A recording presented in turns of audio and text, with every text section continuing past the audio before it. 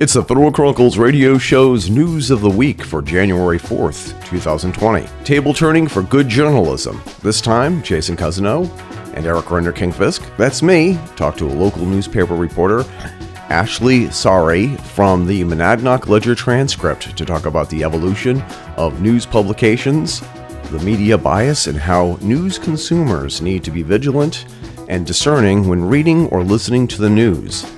Ashley also shares with us her experience as a local reporter and how small-town newspapers are important for democracy. This podcast was also recorded after an interview Ashley conducted with me about how the local internet service affects local podcasters and small businesses here in this region. We'll be posting a link to the story on our homepage once it's published. Commentary on pop culture and current events through the perspective of film snobs and diesel punks, with topics ranging from true crime to the paranormal. It's the Fedora Chronicles News of the Week with Jason Cousineau and Eric Render-Kingfisk, and special guest Ashley Sari. Thanks for listening, and enjoy the show.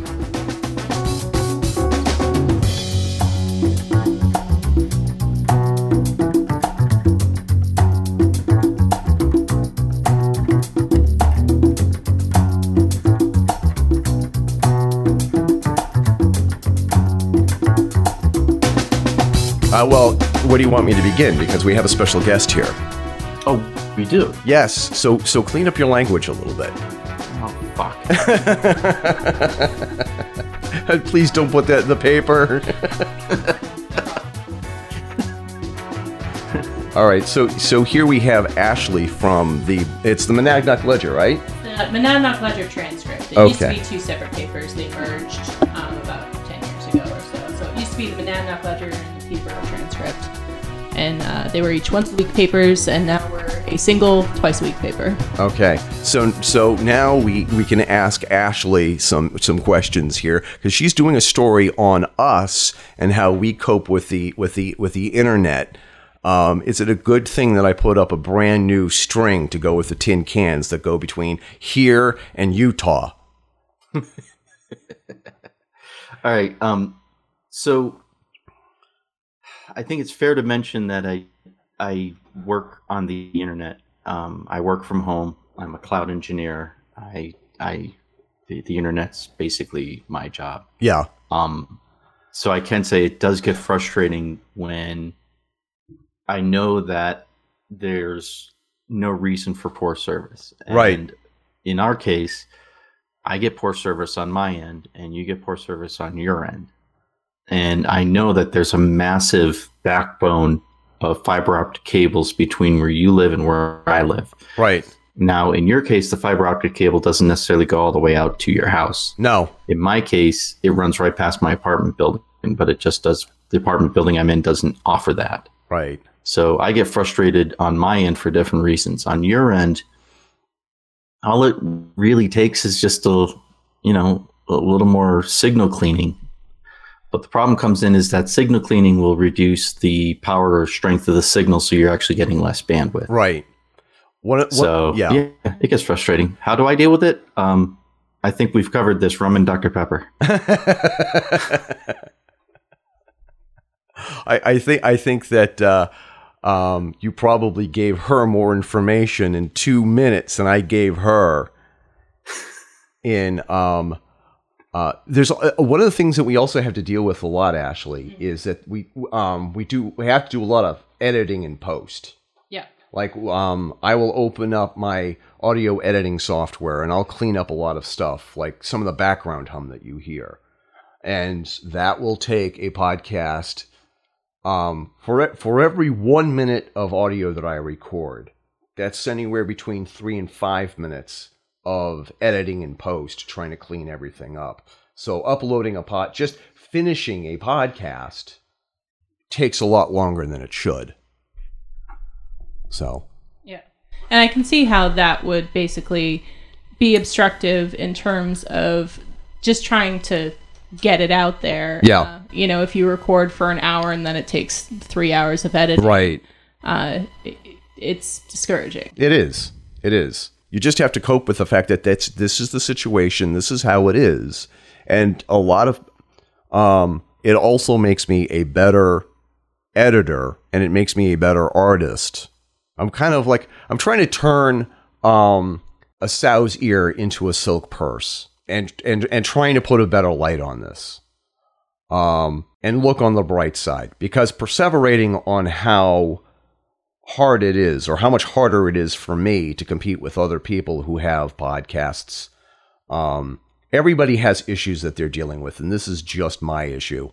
I think another other issue that I have that a lot of people don't deal with is that my co-host is sometimes smarter than I am on various issues.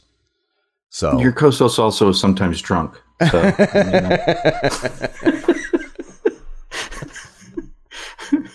Should I also? One thing I do have to point out, though, is that a large number of podcasts out there actually have a staff. There's actually like 3 or 4 people that are not actually part of the talking part of the show. They're not the, what would be called in a professional news program. They would not be part of the talent. Right. And Eric does it all by himself. I mean, all I do is crack lame jokes and talk a lot about drinking. Right. Eric puts together the podcast. Right. He does all of the post editing.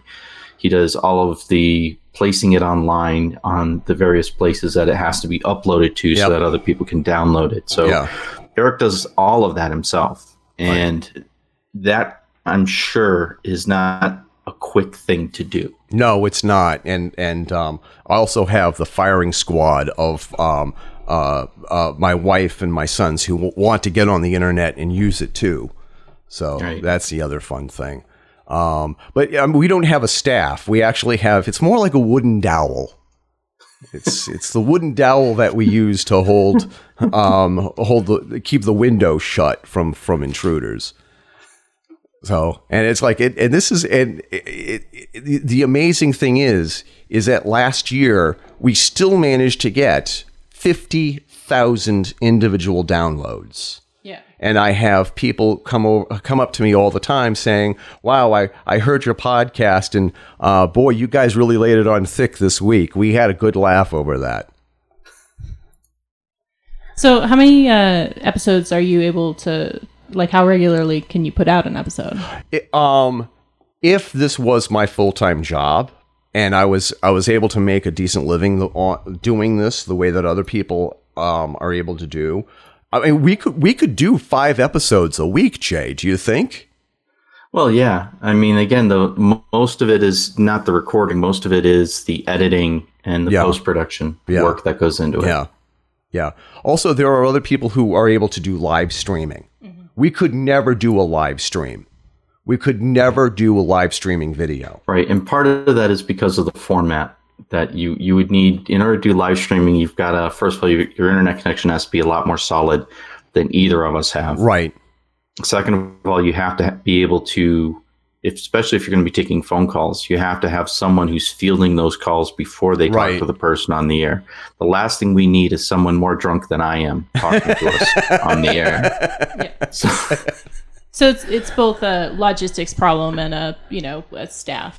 Yeah, kind of. Exactly. Yeah. I mean, I've heard of stories of people who start a podcast, and within a year or two, they're able to get advertisers. And we do have some. We have our Patreons. We have people who do contribute to keep this podcast on the air. But it's mostly a labor of love. We would love to be able to get to the point where we can have better audio quality, attract a larger audience, and eventually sell advertising space. But the way the situation is now, that's a very unrealistic goal to set. Am I wrong, Jay? No, you're absolutely right. I mean, and to be honest, we're just 2 schmucks with an opinion. Right. What it boils down to is we don't even really know how to get that kind of sponsorship. Or, how do you get someone to say, yeah, we'll sponsor your podcast. Let us give you this much money per week. Because there has to be, they have to get something out of it. Right. They have to be guaranteed, so many hits. And we may be just not big enough yet to get there. Yeah. Or maybe we are, and we just don't know how to track it. Yeah. You know, it could be that there's, you know, when we track how many unique hits we get, it's because we're compiling data from the different sites that download, right, that offer the show for a download.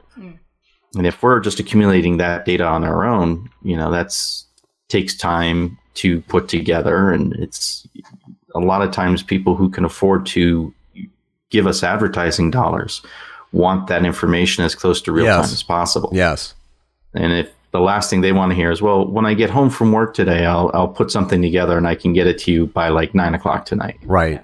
Right. So, but I'm lucky enough because I have the kind of job where I work 2 days for 2 days in a row or 3 days in a row at the factory for 12 hours so that I can have days like today off and focus on helping my wife run the family, run the household, and do this podcast. I mean, I don't want to sound like I'm sucking up, but I'm sucking up. I mean, I'm very grateful that I have my wife who is very supportive and understands what it is that we're trying to do. I would have to say that Carol is our number one super fan. Yeah. But that's not to say that we don't have an audience. We have people who listen to the podcast and we interact with them. We have like our super fan Melissa, who every once in a while she will tell us, "Wow, that was a really great episode, you guys." Like last week we were talking about how do people in dysfunctional families cope with the holidays, especially nerds and geeks like us. How do we cope with that? How do we deal with in-laws and uncles?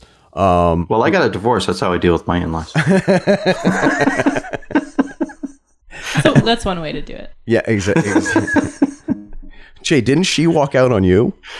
Well, yeah. I mean, if you want, you know, accurate statistics and all that.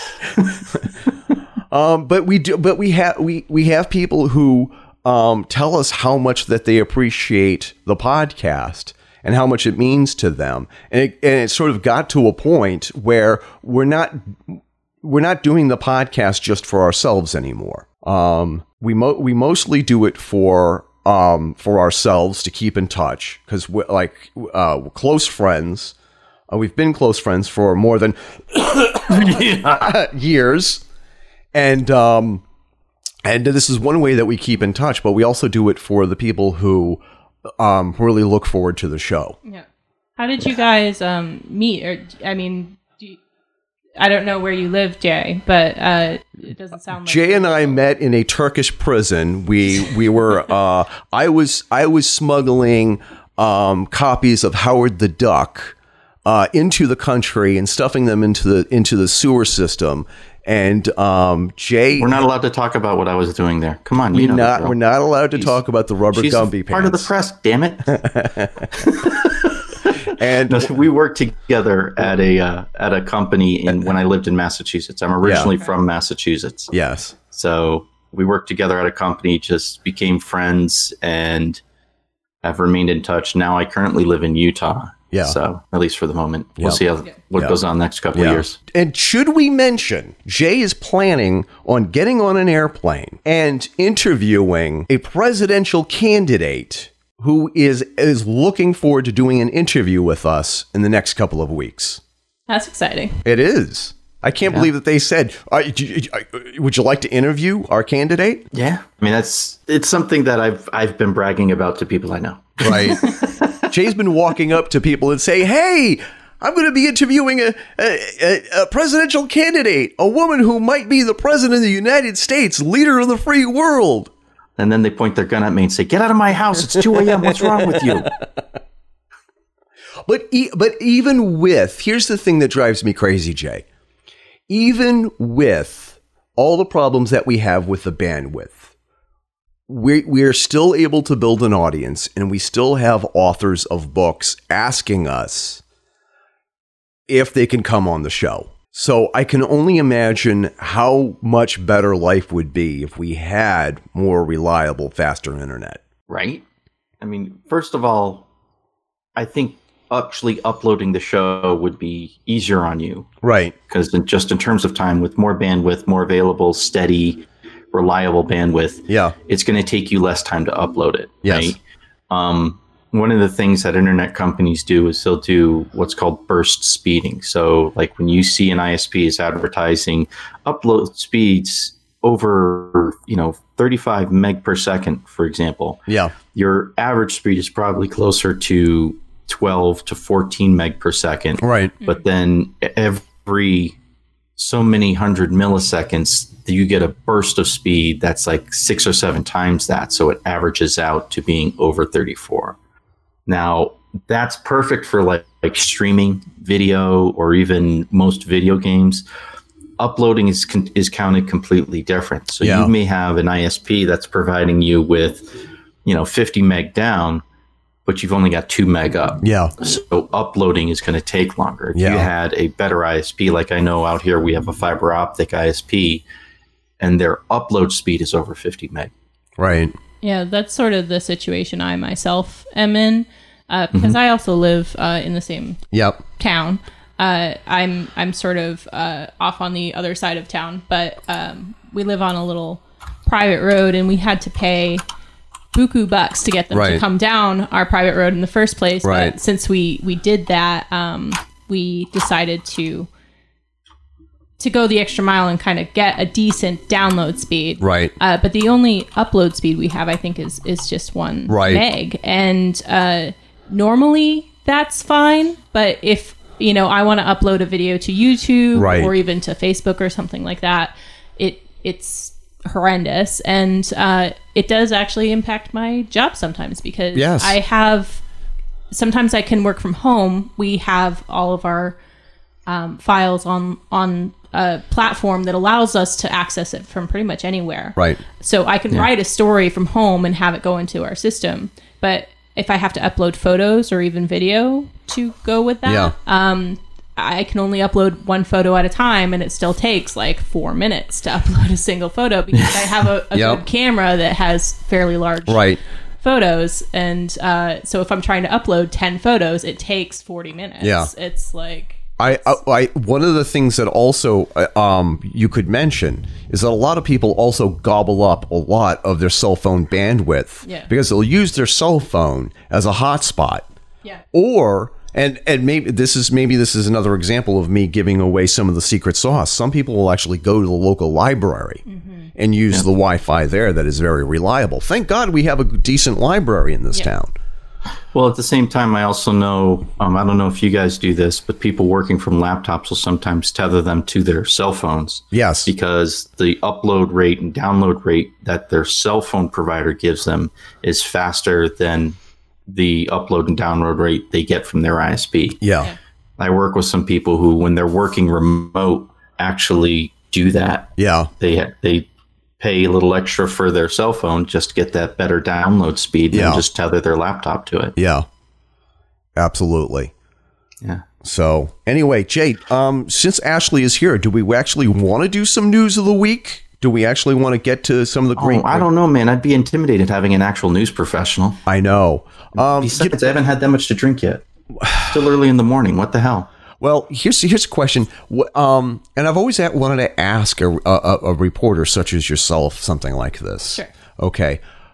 What was the thought process? What was the moment when you said, "I want to be a newspaper reporter," especially in an age like today where everything is going online? Well, certainly, I think there's sort of this myth that the reporting is a dying profession, because even if we do move fully online, someone still has to write that stuff. Yep. So I don't think reporting is a position that's ever going to go away. Even if the actual physical newspaper ever does, that may be coming. But I wanted to get specifically into local journalism. Yep. Because I think that is the industry that will live forever. Yes. Because you can get your global news anywhere. Like you can sign on to Twitter and find out what's happening. No one except for our paper is going to tell you what's going on in Ringe or, the Monadnock region. We're the only game in town. And that's changing a little bit because social media is growing, and oftentimes, people on the local Facebook group are talking about what you're... Right. But, even then, they're saying, oh, there's an accident on Route 31 or whatever, and then we have to tell them, like, the person wasn't hurt or whatever. So I think local journalism is just as important as any other type of journalism, first of all. And I think it's the one that has some staying power. But the and this is probably a fairly cliche reason, but I got into journalism because of a teacher. When I was in high school, I went to Messinic High School, which is just down the road. I was a really good student in my freshman and sophomore year. And I took some higher level math courses, and I did okay in them. And my school kind of pushed me to keep taking higher and higher level math and science courses, and I was really, really struggling with them. It's just not my area. Right. Like, I'm a writer. I am great with words. Yes, you are. Yes, you are. Social studies, foreign languages, English, that stuff's all my jam. I struggle real hard with science and math. So I was doing okay, but I was putting like 4 times the work into these classes to get like lesser grades than I was in my other classes. Yeah. And by the time I was a junior, my GPA was starting to drop, and I really wanted to go to college. And I was like, I need to just, in my senior year, I've already done all my math and science requirements. I'm just doing like any English, any writing, any social studies thing that I can find. Right. That's what I'm doing, because I know I can get an A in those classes, basically. Yeah. So I was trying to, curb the system a little bit. But so I like looked up at our curriculum, and I was like, a journalism course, I can do that. Exactly. I'm sure I can do that. So I signed up for it. I had no prior experience with it. And our teacher was Mrs. Charleston. And she was a former journalist herself. And basically the class was putting out our school newspaper. And we had to, pitch stories, write them, get photographs to go with them. And then we would lay out the paper. And I think it came out twice a month. Yeah. And I just sort of fell in love with it. And it was really Miss Charleston that convinced me when I went into college to double major in English and mass communication, which journalism is under that umbrella. Because she was so passionate about news. She really convinced me of the importance of this profession. And we don't get paid a lot, journalists, particularly local journalists, and it really is a profession that's important. Yeah. Even if there are, I will be the first to admit that every outlet you go to, every newspaper you pick up probably does have a bias. But I think there is this reputation now of like the fake news. Yes. But I think biased news and fake news are two very different things. Yeah. I do think there are left-leaning or right-leaning outlets. Yeah. But that doesn't necessarily mean that the news they're reporting is fake. Because I think fake news is a real thing. It's when you go on Facebook and it says, some wild conspiracy theory that is based completely not in fact. That is indeed fake news. Yeah. But I think it's just a sense of you have to be aware of the biases of the news that you're reading. We're all humans. Right. Well, that's one of the things that I think Eric and I have lamented about both in private and on the podcast is it doesn't bother us that a news organization has a bias. Mm-hmm. We just wish they would be honest about it. Like us. Yeah. Exactly. Yeah. I wish CNN or Fox News would say, hey, we're the most largest conservative news organization in the United States. Yes. I would have more respect for them for that than them trying to say that they're the most fair and balanced. Yeah. Right.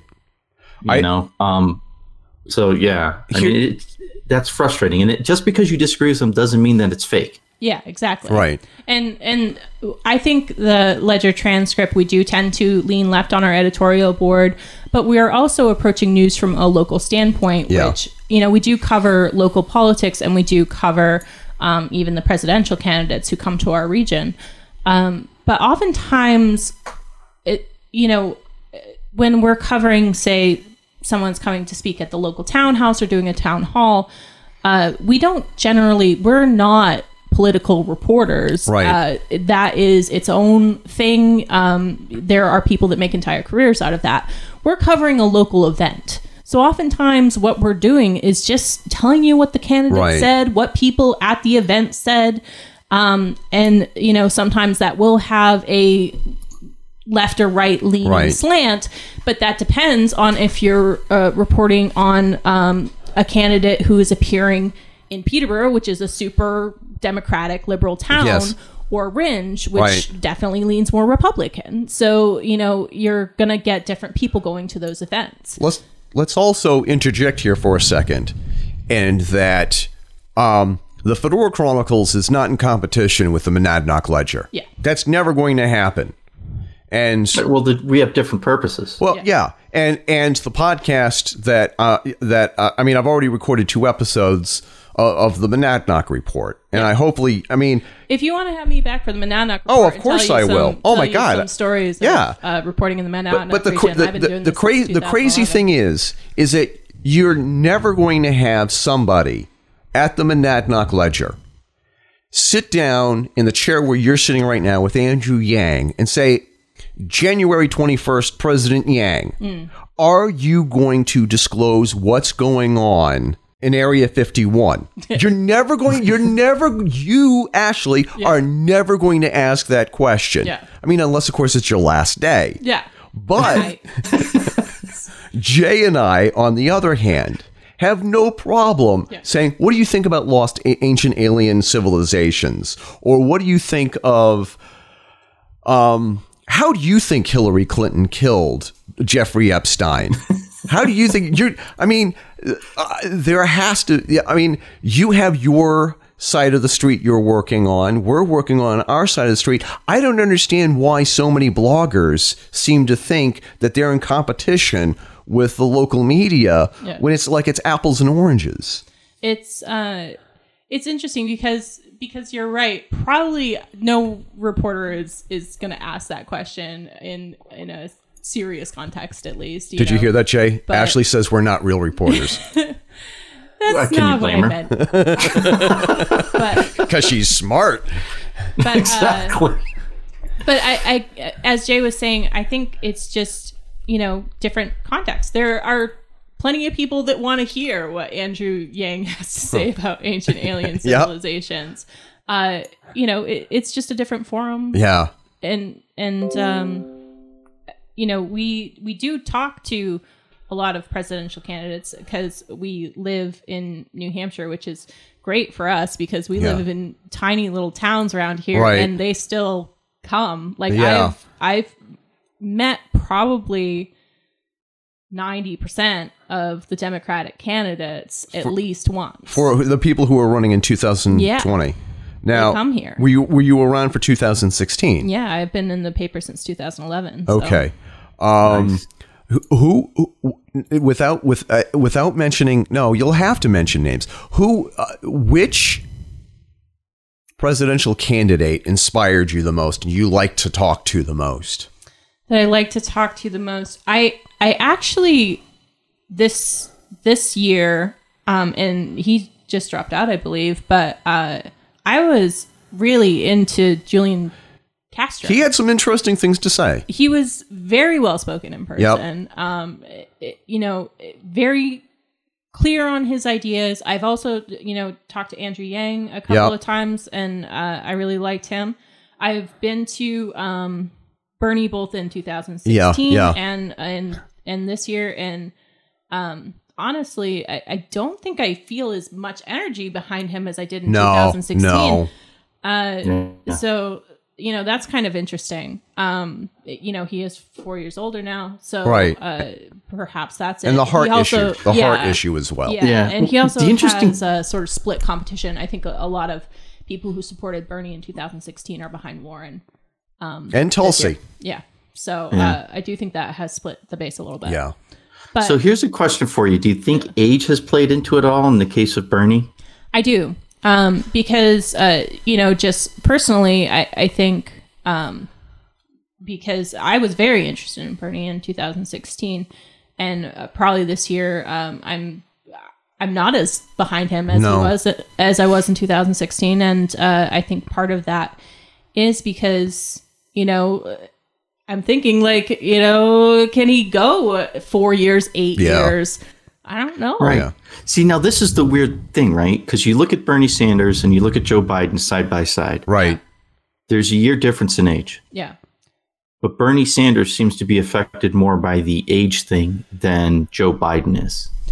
Well, I certainly think he looks older than Joe Biden. I do think people base a lot of that visually. It's sort of, I can't remember. It was this when Kennedy was elected, was the first time they televised the debates, and people who listened to the debates on the radio thought that Kennedy lost, and the people who watched the debates on television thought Kennedy won just because he looked more engaged. So I do. He's a hottie. I'd have done. So I do think that the visual plays a part in how people make those decisions. Yeah.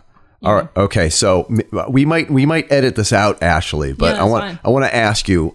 Speaking about Jack Kennedy, who was responsible for the killing of Jack Kennedy? Keep in mind that she's staring at the cover of Time Life magazine with Lee Harvey on the cover with this little scrap piece of paper that Walt wrote saying, "Eric, I was a patsy," signed Lee. So she knows that she's in the den of real conspiracy theorists. Well, if you believe the Umbrella Academy, it was Allison. So good answer. Good answer. Yeah.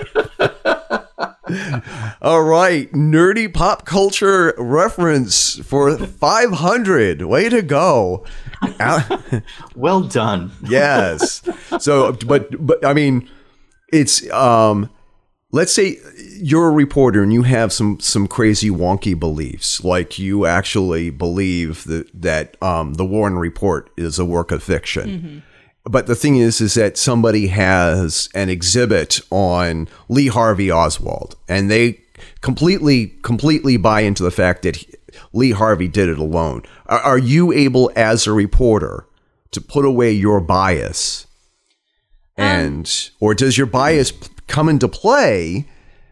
And this is not just about the Kennedy assassination. This is about anything. Does your and I'm not saying bias as a dirty word. Yeah. I understand. I mean, I think we all have to admit that bias is always somewhat in play because, like I said, we are human and we do have them. Yep. But I have certainly talked to people before when I'm writing a story and I'm getting both sides where it is clear to me as a human that this person is just off the wall. Right. But I still present their side. Yeah. Because that's what you have to do. It happens a lot in court cases. Usually I can tell how a court case is going to go long before the judge comes back with their decision, just because you've been doing this for a while. Right. And you get a sense. And sometimes their arguments are just so... Right. you're that's not how that works. But... Yeah. But, but you still have to, give them their fair share, I guess. Right. So it's weird because you never want to, as a news reporter, and I do think you have a certain responsibility to not disseminate things that are blatantly untrue. Right.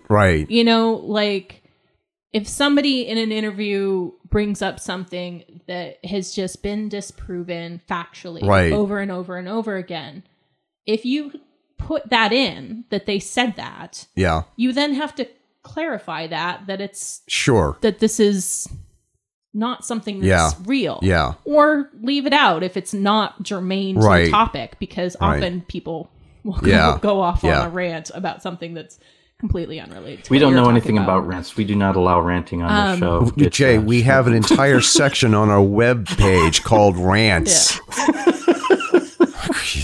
So one of the things that drives me crazy, especially reading your work on the newspaper, okay, I know that what you turned in is probably much longer and had more detail in it. Yeah. And your editor, and I'm not saying your editor is the bad person. I know that they got to clip stuff for space, okay? I know that you wrote a longer piece. I know you wrote a piece that has more detail than the space was allowed. What I wish that your newspaper owner, editor, I wish they said, you can read the full-length version of this on our webpage. Yeah. And you would get, I'm telling you right now, you'd have more subscribers. Well, we do sometimes do that in specific cases, particularly if, like, usually it's the other way around, though.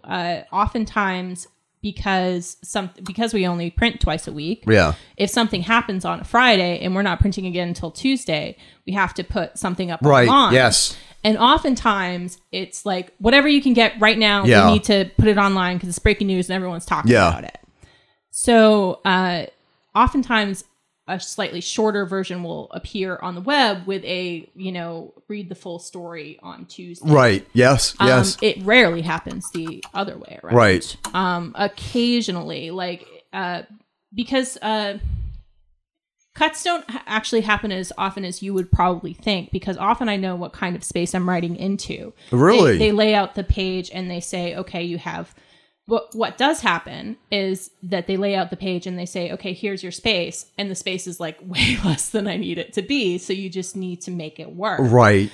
And then I think that's why you don't see it often with longer form articles on the web, because then you would have to basically write it twice, because I'm already in my head going like, well, what can I cut? Right.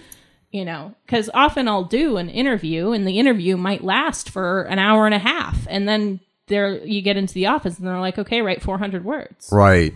Like okay. Today. Yeah. So here's a question for you. When you're in an interview like that, where say you're able to talk with the person for an hour and a half, right? And you're jotting down the notes of what they say. Do you actually write notes? Do you record what they're saying? Oh, yes, she does. I do write notes and I do record. I don't always record, but if it's something where like it's a speech or something where they're going to go real fast and I can only write so fast. I do. Right. I do record it for accuracy of quotes. I don't always record face-to-face interviews. Usually I do. I don't often. Usually I kind of have a shorthand where, and you just get used to this as a reporter, where you can sort of tag as someone's talking, like, that's a good quote. I need to get that down fully. And then the rest, you just jot notes. Yeah. Or if you're recording, you just look down at your recorder and say, okay, there was a good quote at 8 minutes, 11 seconds. Yeah. See, now the thing that I've always thought, like when people talk about bias in reporting, I've always thought that that's probably where the most bias is going to play in, because if you're listening to someone talk for a half hour and then you go into the office and they say, I want a 400-page article, a 400-word article, then you're going to hit what you think are the highlights. And I think that is what the most unconscious bias is going to come in, because what is a highlight is going to be a personal judgment for you. Now, you can influence that to some extent by knowing, okay, well, this is what they focused on the most, so I'm going to cover that. Right. But even then, you're still encapsulating what they say. Yeah. And it may be a highlight according to what they spent the most time on, but it's still going to be colored through the lens of your own opinion. Exactly. Now, is that something that, like when you were taking journalism classes, is that something that you work hard to try and have as little of that filter as possible? Or is that something that just over time you just kind of get a better sense of it? Well, you do get a sense of it, but in general, that is something that they teach you in journalism school. It's part of your ethics courses, because you do have to take ethics courses as a journalist. And they refer to it as, cherry picking. That if you are talking to somebody and they say one quote that's out of context, but is going to make a big splash on the front page, and that's the quote you decide to pull out, that is cherry picking, and it is an ethical no, basically. Yeah.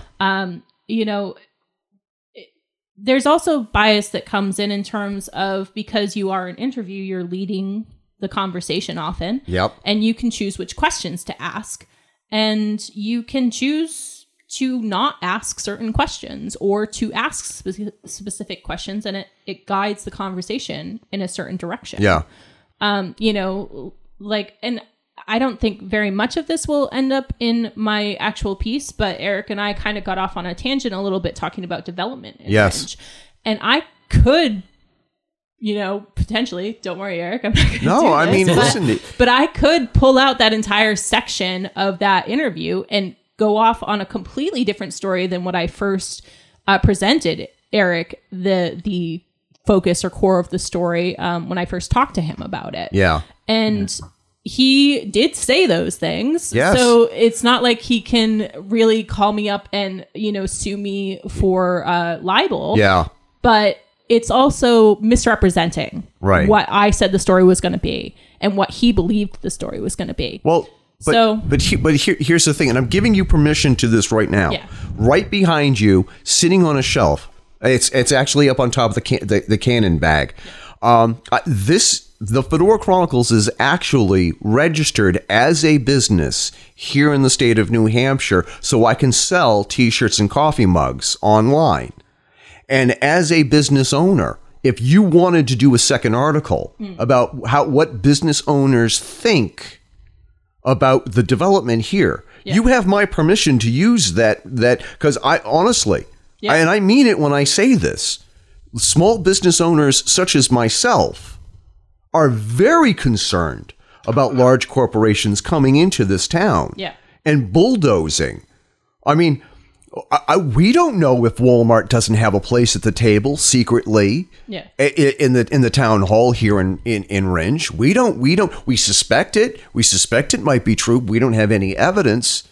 We don't want a large corporation like Home Depot coming in and having another seat at the table. I'd rather have the owner of the local hardware store, Billetet's, have that seat at the table. There's somebody's going to occupy that seat at the table. I'd rather have it somebody who's local, who's thinking about New Hampshire. But there's also the notion is that as a news consumer, you have to keep in mind, if you're watching something on Fox News or MSNBC, you should know by now they have a bias.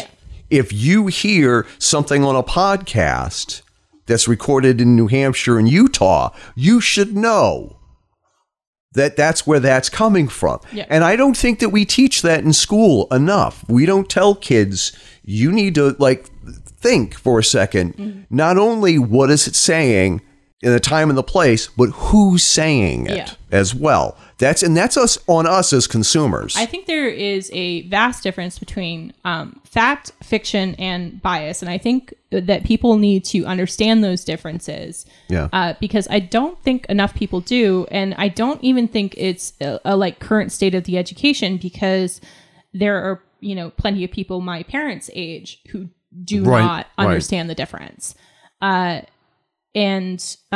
it is, like I said, when you are a journalist, when you have a journalism degree, you have to take ethics courses. You have to understand these nuances. And I think there are certain aspects. I think everyone should have to take a journalism course as a high school student and not writing journalism. I think people need to understand what the basis of this. The free press is so important in a democracy and in our democracy, but it's not perfect. It's not a perfect system. No. And you need to understand what the advantages are of it, because I do think the attacks of fake news are hugely damaging to our industry. And like I said, there is a difference between fake news and biased news that I don't think people understand. And to declare anything you don't agree with or that you think is biased as fake news, I think is damaging to our industry. Yeah. Because, well, I may not agree with everything they say. I do think Fox News, you know, they're still a news station, and they have broken some very important stories. Yeah. And to dismiss them whole cloth isn't healthy for from a journalistic perspective. I will say that. Same thing for, you know, CNN. If you're like, oh, well, you know, CNN is fake news, everything they report is lies. That's not healthy for our journalistic fabric either. Yeah. So, you know, these are things you need to be aware of. I do think you should be getting your news from a variety of sources. Yes. I think you should be aware of what even the sources that you don't necessarily agree with are saying. Yeah. And you need to learn some news judgment. I think that those are statements that should be true for everyone. Yeah. So here's a question for you then. Do you think, I mean, one of the things that I have been concerned about, I mean, my children are mostly out of school now. My youngest is in his senior year. Mm-hmm. With the education system that we have today, there's certain things that I think we should change about the education system. Like right now, it's very geared towards, are you going to go to college? And if so, where? Mm-hmm. And less concerned with, are you going to be able to function as an adult in society? Yeah. And I think if we shift the goal from the former to the latter, we would have much better prepared citizens. Yes. Like, this is how you do your taxes. This is when you need to do your taxes. That's something that should be taught in high school. This is how you balance a checking account. I'm not sure when this happened, but when I was in high school, which, you know, was 14 years ago now. Okay. We had that class. Like, it was half of the year you took a health course, and then the second half of the year you learned it. I forget what it was called, life skills or something. Right. But you did balance a checkbook, learn to do your taxes, learn to put together a resume and a cover letter. Did some research in job fields and what money you could make in certain fields. I think that was like the core of the class. Yeah.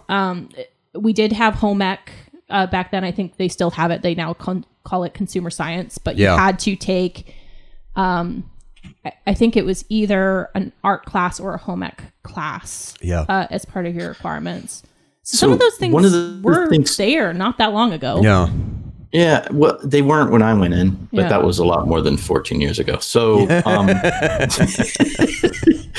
the other thing that I think should be taught is, like you brought up, media literacy, right? Yeah. Understanding what it takes for the reporting, what it means, the difference between what is quote unquote fake news versus biased news, and the importance of actually listening to another opinion without completely dismissing it because you disagree with it. Yeah. That would just, I think, overall make all of us better humans. I could think of quite a few adults that need to take that class. I think, but also ethics in general. That would all be included in a civics course, like ethics, journalism, and news savvy, and some basic facts about how we run our country. Right, could all be in a basic civics class. Another thing that sort of drives me crazy is the notion that somehow, because we have different opinions, we must be enemies. Like, I completely, totally believe that, because I'm pro-choice on the issue of anchovies and pineapple. I think that pineapple and anchovies belong on the same pizza. People think that I'm a heretic for saying that. But there are some people who have to campaign and crusade to get you to change your mind about a certain specific topic. The thing about social media that drives me crazy is there's a lot of people who are evangelizing their mindset. And it's not so much the fact that they're trying to debate you on whether or not something is wrong, like anchovies on a pizza. It's almost as if they're trying to convince themselves that's what they believe.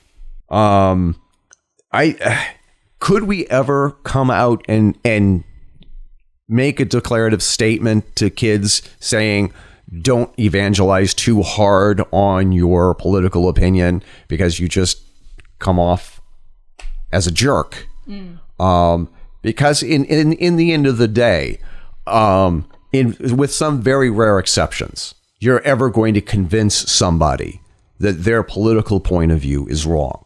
Exactly. Like, I have one of my friends online who is a vendor that we promote occasionally on either on our podcast or on our Facebook group, facebook.com/group/Fedora Chronicles. He and I passionately disagree about the Kennedy assassination. Passionately. He thinks I'm crazy for believing what I believe, and vice versa. But I don't think it ever got to the point where we can't be friends anymore because you disagree with my mindset. If you have to, how are we doing on time? We're doing okay. I do have to head out shortly. I have to go to our local hospital to interview the parents of the first baby born in the new year. But, oh, fantastic. So I do have to head out in about, 5 minutes ago. In about 3 minutes. Oh, you know what? The thing is that before... That was a no shit moment, wasn't it? Like, I should be in the car now. Well, before we let you go, I want to thank you for coming here and do the interviewing me. And turning, I hope you don't mind me turning the tables on you. That's okay. And is there any last words that you'd like to be able to say in regards to journalism and what you'd like our listeners to know about the kind of work that you do? I will say that journalists are not out to spread lies. Okay. We get into this business because we care deeply about the truth, because we care deeply about people knowing what is going on in their community, in their country, and in their world. And we are here to perform a public service, even those ones that you don't necessarily agree with. So just take what you hear with a grain of salt if you have to, but know that it comes from a place of wanting to expand the truth, to provide clarity, and to provide transparency. And it is a vital part of our democracy. And we're just out here trying to do what's right. Absolutely. Again, thank you for coming.